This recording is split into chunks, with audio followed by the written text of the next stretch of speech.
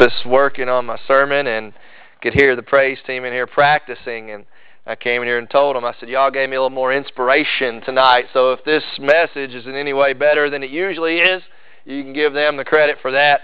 They were my muse, so to speak, as I was putting this together. But what an appropriate song, Overwhelmed, as we think about God and what He's done for us in Christ, especially as we've been going through the Gospel of Mark and seeing the life of Jesus unfold and all the events and all the things that He endured for our sake. How could you not be overwhelmed by this Savior? And so I invite you to open your Bible with me this morning to the Gospel of Mark, chapter 14. Today we are in verses 53 through 65. Back in the spring of 1993, I received that dreaded letter in the mail that many of you all have received before. 2 four-letter words: jury duty. That's right. I was 18 years old, just fresh out of high school, and I'm like, man, they didn't waste any time at all to try to recruit me and get me into this. And so I went down there to the courtroom, and as we gathered, not knowing what to expect, and they called out several names, and my name was one of the names that they called out. So they pulled us aside, and I thought, oh no, I'm in trouble now. They done figured out what I did many years ago or whatever. But anyway, come to find out, I was called to be on the grand jury. And if you're not familiar with what that is, over the next several months, a group of us met, and we had to hear evidence, and we had to hear testimony from folks to decide whether or not there was enough evidence to issue an indictment. So we were basically the ones who decided whether or not there was going to be a trial, a criminal trial or not. And so it was really a pretty fascinating experience to be part of, but we got to, as I said, listen to testimonies and read of evidence, and sometimes got to go out and make trips places and do some investigating. But today in our text, we're going to see that Jesus is brought before the Sanhedrin in basically what was kind of a grand jury event. So the Sanhedrin was going to determine whether or not there was enough evidence to convict Jesus of crimes. And Jesus' action in this instance serves for us a valuable lesson. By God's grace, you must take a stand for the truth of Christ, regardless of the outcome. Even when doing so might lead to a negative circumstance on your behalf, you must, by God's grace as a Christian, take a firm stance upon the truth of God through Jesus Christ. I want to invite you, if you're able this morning, please stand with me in reverence for the reading of God's holy word. I'll be reading from Mark 14, starting at verse 53, and these words were written by Mark under the inspiration of the Holy Spirit. They led Jesus away to the high priest, and all the chief priests and the elders and the scribes gathered together. Peter had followed him at a distance, right into the courtyard of the high priest, and he was sitting with the officers, warming himself at the fire. Now the chief priests and the whole council kept trying to obtain testimony against Jesus to put him to death, and they were not finding any. For many were giving false testimony against him, but their testimony was not consistent. Some stood up and began to give false testimony against him, saying, "We heard him say, 'I will destroy this temple made with hands, and in 3 days I will build another made without hands.' Not even in this respect was their testimony consistent." The high priest stood up and came forward and questioned Jesus, saying, "Do you not answer? What is it that these men are testifying against you?" But he kept silent and did not answer. Again the high priest was questioning him and saying to him, "Are you the Christ, the Son of the Blessed One?" And Jesus said, "I am. And you shall see the Son of Man sitting at the right hand of power and coming with the clouds of heaven." Tearing his clothes, the high priest said, "What further need do we have of witnesses? You have heard the blasphemy. How does it seem to you?" And they all condemned him to be deserving of death. Some began to spit at him, and to blindfold him, and to beat him with their fists, and to say to him, "Prophesy." And the officers received him with slaps in the face. Let's pray together. Father, as we have gathered this morning and as we have opened your word, Lord, I believe we don't fully understand the magnitude of the event that is taking place this morning in this place.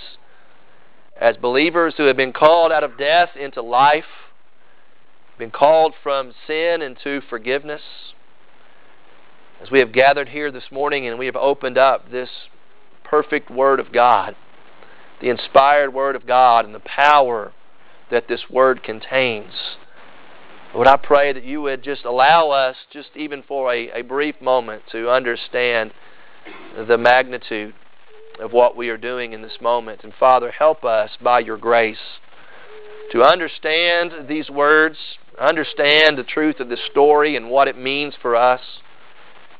Father, impress upon our hearts how we ought to live as Christians. Because this event took place, what are we supposed to do?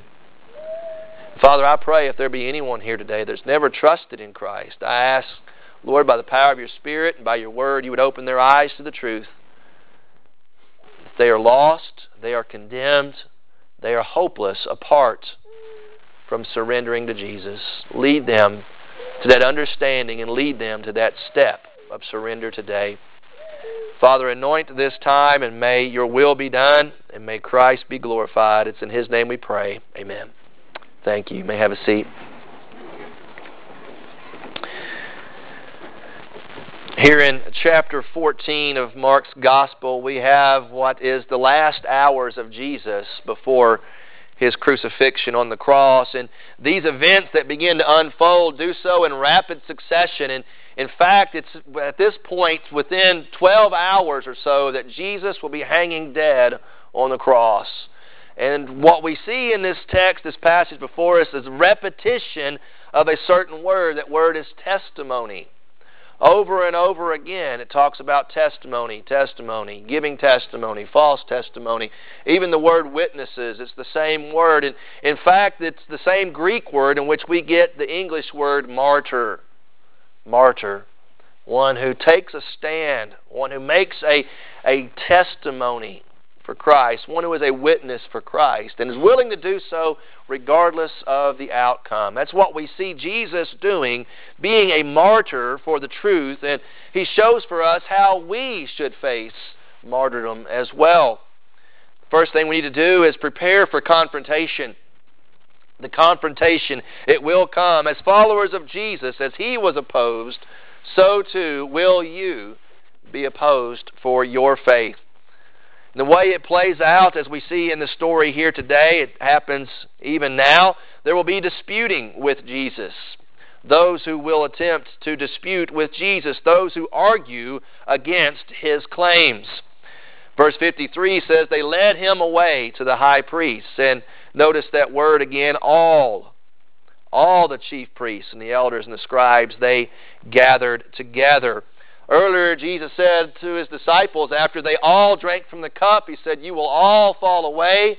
They said they all denied it. And then when He was arrested, it said they all fled. They fled from Him all. So while the disciples were fleeing from Jesus, His enemies were gathering all against Jesus. The disciples fled, yet Jesus was led away, passively allowing Himself to be led away, disputing with Jesus because they rejected His claims. Verse 54 speaks about Peter in the courtyard, and we'll put that on pause for a minute because we'll see next week it goes back to talking about Peter in the courtyard. This is yet another example, in fact the last example of a Markan sandwich in the gospel, dealing with Peter in juxtaposition to Christ. As Christ was on trial, how does Peter handle being on trial? We'll come back to that next week. But yet the enemies were disputing with Jesus. They did not like what He had to say, what He stood for. And likewise, they'll do the same with you. There will be enemies who will dispute with you about your faith. But also there will be an attempted dispatching of Jesus, as we see in the story today, verses 55 and 56. They were trying to dispatch of Jesus. It says, now the chief priests and the whole council kept trying to obtain testimony. There's our word there. against Jesus to put him to death. It's interesting, you see, because the verdict had already been rendered and the sentence was already passed. They said, Jesus is guilty. He deserves to be put to death. Now, let's see if we can't come up with some evidence. It's kind of backwards, isn't it? What a travesty of justice. This man deserves to die. Now let's figure out how we can make that happen. Let's figure out exactly what he did to deserve death. And it says in verse 55 that they kept trying to obtain testimony. You see, because it says in verse 56, many were giving false testimony. Their testimony was not consistent. You see, it was false. It was inaccurate. It was inconsistent. There's testimony, there's evidence, but it's not matching up. And so that didn't work. Let's keep trying. Okay, bring the next two guys in. That doesn't work. Bring the next two guys in, because according to Jewish law, it takes two witnesses who would agree on this. And they were having a hard time finding that.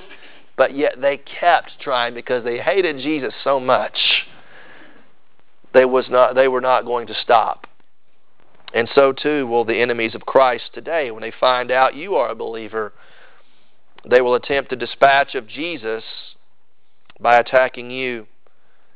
And as we read the story of this trial, if we want to even call it that, we see a lot of illegal actions taking place by these religious leaders. They were trying Jesus at nights. They were trying to seek testimony against him consistently. They were not trying him in the temple, but they were at the house of Caiaphas, the high priest at the time.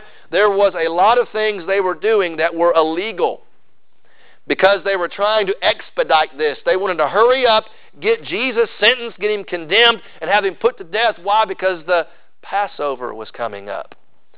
And if we want to get rid of Jesus before the Passover, we've got to make this happen right here, right now. We've got to take him to Pilate. We can't put him to death. We need to go to Pilate and ask for Roman permission to have them put him to death. And if we don't do that tomorrow morning, the next day's Passover, and we're going to have to wait even longer.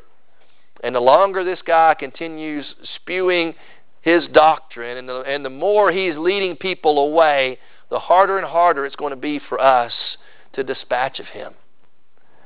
But their hatred was so great, they kept seeking. And it's ironic here that they were bending the law to defend the law. They were defending the law by bending the law, because their hearts were so hardened and their eyes were so blinded to the truth of who Jesus was.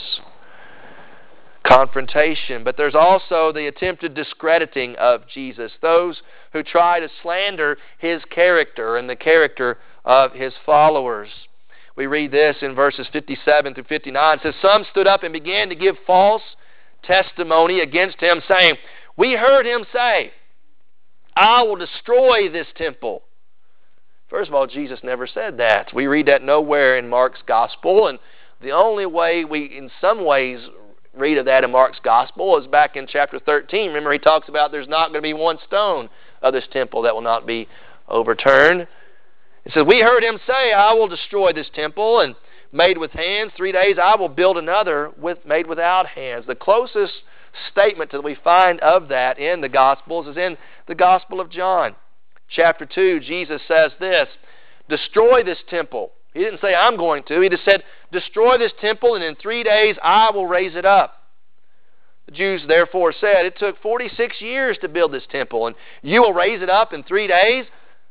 And then John gives this statement, but he was speaking of the temple of his body. When therefore he was raised from the dead, his disciples remembered that he said this. They believed the Scripture and the word which Jesus had spoken. You see, they were giving false testimony against him. They were trying to take his words and twist it. They were trying to make Jesus say something he never really said because that fit their agenda. Don't we see that today, Christians? People are saying, well, Jesus really supports this, and here's the evidence. In the Scripture, he makes this claim, and therefore that must mean this. And so they take his words out of context, and they twist it for their agenda. It happened then. It happens today. People attempting to discredit the Son of God. This week I was asked to enter into a Facebook debate. Somebody had sent me a friend request, and I noticed they had several friends in common, and they were from Winchester. I said, okay, I'll accept their friend request. And then they messaged me, and they said, feel free to interject into my last Facebook post. And I was like, okay, what was your last Facebook post? And so I went back and looked. This person was a believer, a Christian, and they said, I believe in God. And some folks came on there and began to argue. And there were several posts. I mean, dozens and dozens of people going back and forth, raving against Jesus, raving against religion, and people defending Jesus and defending religion. And my response to this individual is what I've said to you all on several occasions. Rarely does such type of debating online ever render anything fruitful. The only thing really it does is serve to anger folks, and literally it becomes more troublesome than it is helpful. And so my response was, I would prefer to sit down with somebody face to face and have a calm, rational conversation and be able to hear their point of view, give my point of view, and be able to do so without the buffer of a computer screen where people say and do things they typically would not say in person. It just goes to show that hostility against Jesus, the hostility against His followers, it didn't end. It didn't end 2,000 years ago in Jerusalem. It continues today. Jesus says, if they hate you, remember they hated me first. And if you follow Jesus, you likewise will suffer this type of persecution. Prepare, therefore, for confrontation. But also, in those situations, provide a confession. A confession. Be ready to articulate with your mouth the truth of Christ and His identity. Who is Jesus? Be ready and willing to speak up and share a good testimony. They were giving a false testimony about Jesus.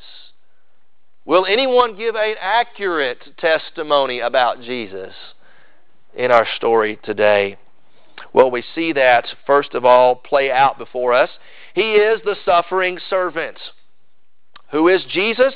He is the suffering servant that was predicted in the Old Testament. He was willing to fulfill His destiny. Verse 60, it says, the high priest stood up and came forward and questioned Him, saying, do you not answer? What is it these men are testifying against you? But He kept silent and did not answer. Isaiah 53, in speaking about the suffering servant of God, said, and He was silent as a lamb before His shearers. How Jesus perfectly fits that prophecy about one who was a servant of God who would come and willingly suffer on behalf of God for God's people. You see, Jesus understood that was His identity, but yet the Jews could not grasp that concept. If He's supposed to be the Messiah, He's supposed to be this great, powerful deliverer, this political figure, this military force, this general who has come to conquer Rome. And here is this guy not even speaking up in his defense, allowing himself to be led away in bondage, telling His disciples, put away the sword. How can this man be our deliverer? They could not grasp that. But yet Jesus is the suffering servant. But not only that, He is the supreme Son, which makes that first point even more magnificent. How can the supreme Son of God be the suffering servant? But yet that is Jesus. We see the high priest is fed up in verse 61, and he asks Him again, and he questions Him, saying to Him, are you the Christ, the Son of the Blessed One? Now, the way this is written in the Greek, it's really amazing because the you there is emphatic, and it's written as a statement, not necessarily a question. It's intended to be a question. But the high priest here, in essence, says, you are the Christ, the Son of the Blessed One. And it's amazing here that this enemy of Jesus, this one who is wanting to dispatch of Jesus, he despises Jesus, but yet they bring in all this false testimony, and here the high priest, from his own lips, makes the most accurate Christological statement about Jesus in this whole trial. You, the Christ, the Son of the Blessed One, in other words, another way of saying the Son of God. And Jesus responds. But it's interesting. We read Mark's Gospel. This isn't the first time Jesus is identified as the Christ, is it? Remember back in chapter 1, verse 1, we said that's the key to interpreting the whole Gospel of Mark, the beginning of the Gospel of Jesus Christ, the Son of God. We're told right off the bat, Mark makes this statement. Mark makes this confession. Jesus is the Son of God. He's the Christ. He's the Messiah. He's the chosen one, the Savior. Right off the bat, we're told that. Then as the Gospel unfolds, we get into chapter 8, and Jesus asks His disciples, "Who do you say that I am?" Verse 29, Peter responds and says, "You are the Christ." So the author confesses Jesus. A disciple, Peter, confesses Jesus. Now we see a high priest, a Jew, confessing Jesus. And it's not the last time. As the gospel unfolds, there's going to be a Gentile, a Roman centurion, who also makes this true confession. The author, a disciple, a Jew, a Gentile, all peoples. By the time the gospel is finished, all people identifying Jesus as the Christ, the Son of God. He is the supreme Son. And by virtue of being the supreme Son and the suffering servant, we see in verse 62, He is the sovereign Savior. He could not be the sovereign Savior if He were not the Son of God, the perfect Lamb of God. He could not be the sovereign Savior unless He was willing to be the suffering servant. By virtue of those points, He is the sovereign Savior. Verse 62, Jesus said to Him, "I am." Ego eimi. I am. Which by way of remembrance, when Moses asked God, Exodus chapter 3, "What is your name?" God responded, "I am." Jesus making this statement in essence was declaring, "I am. I am the Son of God. I am God. I am God in the flesh." He said, "I am." But then He goes on to say, even more clarifying this, "And you shall see the Son of Man sitting at the right hand of power, coming with the clouds of heaven." He is combining here two Old Testament texts. One talking about, "Sit at my right hand till I make your enemies your footstool." And the other from Daniel chapter 7. "Coming before the Ancient of Days, I saw the Son of Man." Jesus is saying, "I am. I am the sovereign Savior. I am the ancient, or I am the Son of Man. I am the one who has promised that my enemies will be my footstool, and you shall see this." You shall see this. Of course, they will see this at the end of times when Jesus returns. But they will see this when Jesus is vindicated by His Father through the resurrection. It's also interesting, throughout Mark's Gospel, Jesus, when He's identified, tells people, "Don't tell nobody. Don't tell nobody I'm the Messiah. Don't tell nobody." But here, the secret's out the bag. Why? Because the identity of the Messiah is now tied into suffering. Now that the cross is in the picture, Jesus says, "Okay, I'm the Messiah," and it includes this cross. I told you earlier, they could not comprehend how those two things fit together, but now Jesus is saying, "I am. I am." Because the cross is coming. This past Wednesday night, in celebration of Reformation Day, which is October 31st, we began watching the movie Luther here in the sanctuary, and we'll try to finish that up tonight. But in the movie here, we see that Luther is making a confession about Christ, and in 1521 he is brought into the German town of Worms, brought before the emperor, the Holy Roman Emperor Charles of Spain, and he is asked to recant, revoco, the Latin word. Just say one word, this will all go away. Luther asked for 24 hours. He says, give me 24 hours and I'll give you my answer. And what he was doing in those 24 hours was making sure, before I make this testimony about my belief in Christ, I need to make sure I am right, that I'm on the right side. Because if I am opposing the Holy Roman Emperor, I am opposing the church. I need to make sure I am correct in this. He spent all nights in prayer and in writing, seeking the direction of God. And that's true for us. Before you make a confession about Jesus, get into the Word. Read the Word. Find out for yourself what the Bible has to say about Christ, who He is and what He has done. Spend time in prayer. Spend time with Jesus. How can you confess Jesus? How can you be a witness for Jesus when you're not even close to Jesus? This is important stuff we're dealing with. Provide a confession, but provide an accurate confession by spending time with the Lord and in His Word. And finally, you need to prepare to persevere in condemnation. The outcome of refusing to deny the faith. There will be confrontation.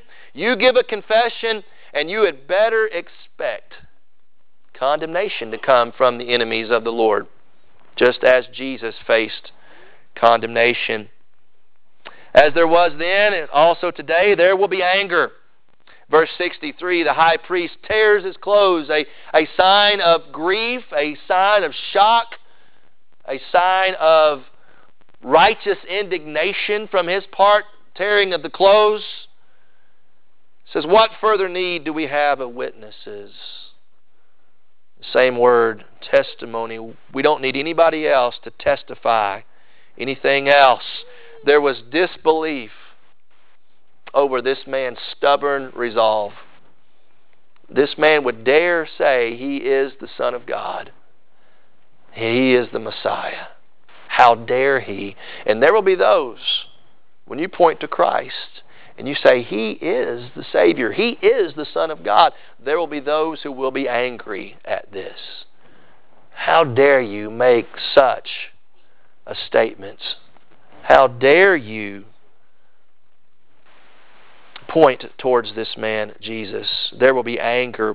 There will be accusations. Verse 64, he says, you have heard the blasphemy. This man says, I am. This man says that He is the Son of Man, and that we will see this. He is the Son of the Blessed One. How does it seem to you? Blasphemy, claiming equality with God. And notice at 64 it says, they all condemned Him to be deserving of death. The accusations. And ironically, the false accusations didn't work. But the only person in the story that was a true witness was Jesus, and all it took was His one accurate confession. The truth. The truth was enough to have him accused of blasphemy.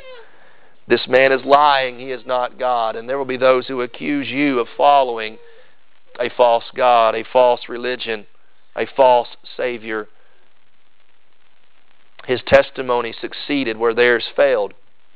He was viewed as a threat. There will be those who view you as a threat because of your confession of Christ. In 64 it says, they all condemned Him. They all gathered against Him. They all condemned Him. The disciples all fled. His enemies all condemned. There was Jesus truly standing alone. Standing alone. There will be accusations. Finally, there will be assault. They all condemned Him, and it says some began to spit at Him and blindfold Him, beat Him with their fists, and say to Him, prophesy. Others received Him. The officers received Him with slaps in the face. Varying degrees of persecution. Jesus faced it. You will too. Whether it be emotional persecution, mockery of your faith, physical persecution, assault, suffering. It may not happen right here, right now, but it happens all over the world today, folks. physical assault for people who take a stand for Christ. And it may come to America one day. If it does, we've got to be prepared. Are you willing to take that stand for Christ? And on the one hand, we might say, if I suffer for Jesus, that must mean I'm not doing something right. Because God would not allow me to suffer if I was following Him and if He loved me. But interestingly, Jesus had this to say about persecution. Matthew 5, verses 10 through 12. Blessed are those who have been persecuted for the sake of righteousness, for theirs is the kingdom of heaven. Blessed are you when men cast insults at you and persecute you and say all kinds of evil against you falsely on account of me. Rejoice and be glad, for your reward in heaven is great, for so they persecuted the prophets who were before you. Jesus said the people of God have been persecuted in the past, being persecuted now. They always will be until Christ returns. Blessed are those who are persecuted for the cause of Christ. Read about this in the book of Acts. The disciples arrested for preaching Jesus. Acts chapter 5, verse 40 through 42. And after calling the apostles in, they flogged them, they whipped them, and ordered them not to speak in the name of Christ, and then released them. So they went on their way from the presence of the council, rejoicing that they had been considered worthy to suffer shame for His name. And every day in the temple and from house to house, they kept right on teaching and preaching Jesus as the Christ. You see, Jesus said, blessed are those who are persecuted for me. Why? Because Jesus was persecuted. And in some ways, if we're not being persecuted, maybe we're not confessing Him as we ought. Because if you get out and you confess to folks, Jesus is the Christ, you must repent of your sin. You must humble yourself and trust in Him. There will be folks who are offended by that. There will be. The gospel is offensive. It tells people, you're bad. You can't fix it. You need help. Jesus is the help. You've got to surrender to Him. That is offensive, and people don't want to hear that. And if you are telling enough people that truth, somebody will take offense. Somebody will persecute you, if not with their hands, surely with their mouth. Martin Luther was asked to recant in 1521. Reportedly, this is what he said after his 24 hours to pray over it. Here I stand. I can do no other. God help me. He understood if he was in the will of God and he was going to suffer for it, the only way he could keep that stand is if God were to help him. So like Martin Luther's example, and especially like the example of Christ in our text today, by God's grace, take a stand for the truth of Christ, regardless of the outcome. Elaine mentioned during our prayer time today all the political ads that were on, all the mudslinging, and if you've been listening or watching the debates, there's all kinds of blame going around. Who's responsible for this mess? This party, this person, that person. There's a lot of blame to go around. We all know that. There is a lot of blame to go around. So then we might ask ourselves this question: who is responsible for the death of Christ? Who's responsible for this injustice? On one hand, we might say, well, Jesus was sentenced by the Jews. We read that in our text today. The Sanhedrin, the ruling council of the Jews. Jesus was sentenced by the Jews. We might say, well, Jesus was sentenced by the Romans. He appears before Pilate because the Jews did not have the authority underneath Roman control to exercise capital punishments. So it was Pilate and the Romans. Jesus was sentenced by the Romans. But in some ways we might say Jesus was sentenced by the sinners. By you. By me. You see, if it were not for our sin, there would be no need for a Savior. There would be no need for suffering. Jesus was sentenced by us. But in reality, in the deepest sense, Jesus was sentenced by the Father, by His Heavenly Father. You see, there was no one more acquainted with the innocence of the Son of God than the Heavenly Father. No one knew more so how innocent and sinless and undeserving of death Jesus was than the Father. But yet, Peter preaches this, Acts chapter 2, verse 22. Men of Israel, listen to these words. Jesus the Nazarene, a man attested to you by God with miracles and wonders and signs which God performed through Him in your midst, just as you yourself know, this man, delivered up by the predetermined plan and foreknowledge of God, you nailed to a cross, Jews, by the hands of godless men, Romans, and put Him to death. And we say right there, yeah, the Jews, the Romans. And there have been people all throughout world history that have taken up that cause and said, we must hate the Jews. They killed Jesus.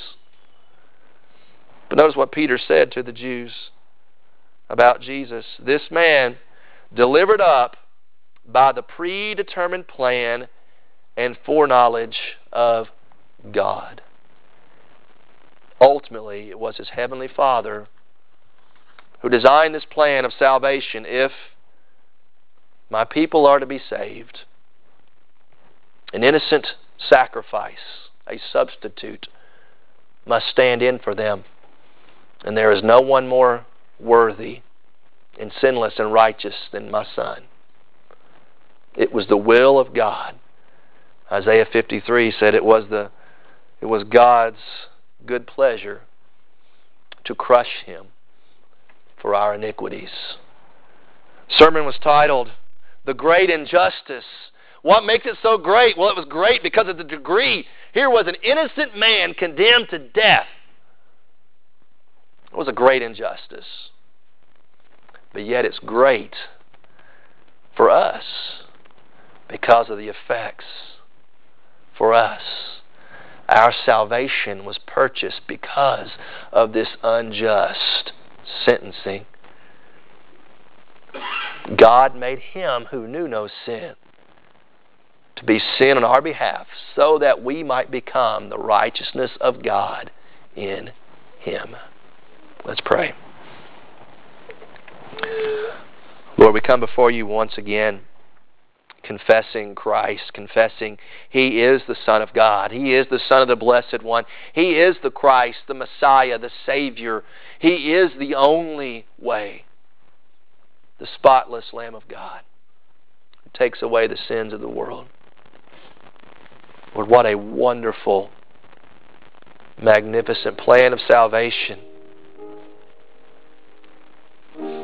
Father, we are in awe of You and Your love for us, that You would condemn Your only begotten Son. We stand in awe. We are overwhelmed by the love of Christ, even though His disciples all abandoned Him.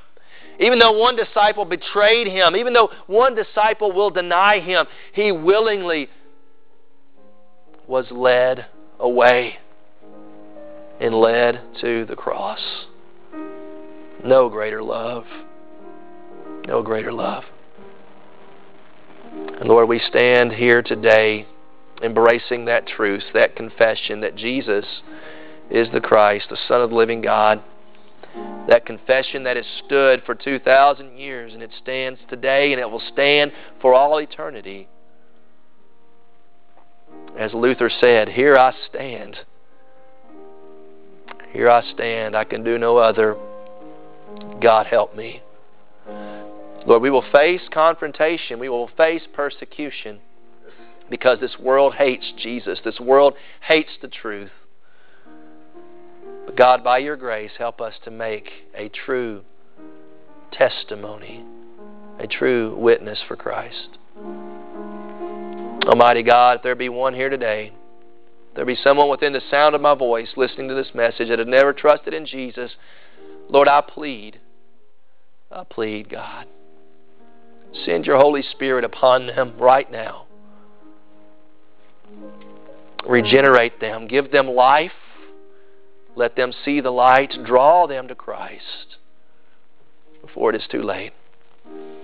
Lord, during this time of decision, as we think about who You are and what You've done for us, we plead, have Your own way, Jesus. For some, that might mean walking the aisle today, confessing Christ and being baptized in obedience to Him. For somebody here today, it might mean the Lord has called me to join this church. I am a believer, and this is where He would have me serve and have me worship. For some, it might mean rededicating their life, coming back to Christ and renewing that commitment. For someone, perhaps it is a call to the mission field. We talked about the importance of missions earlier.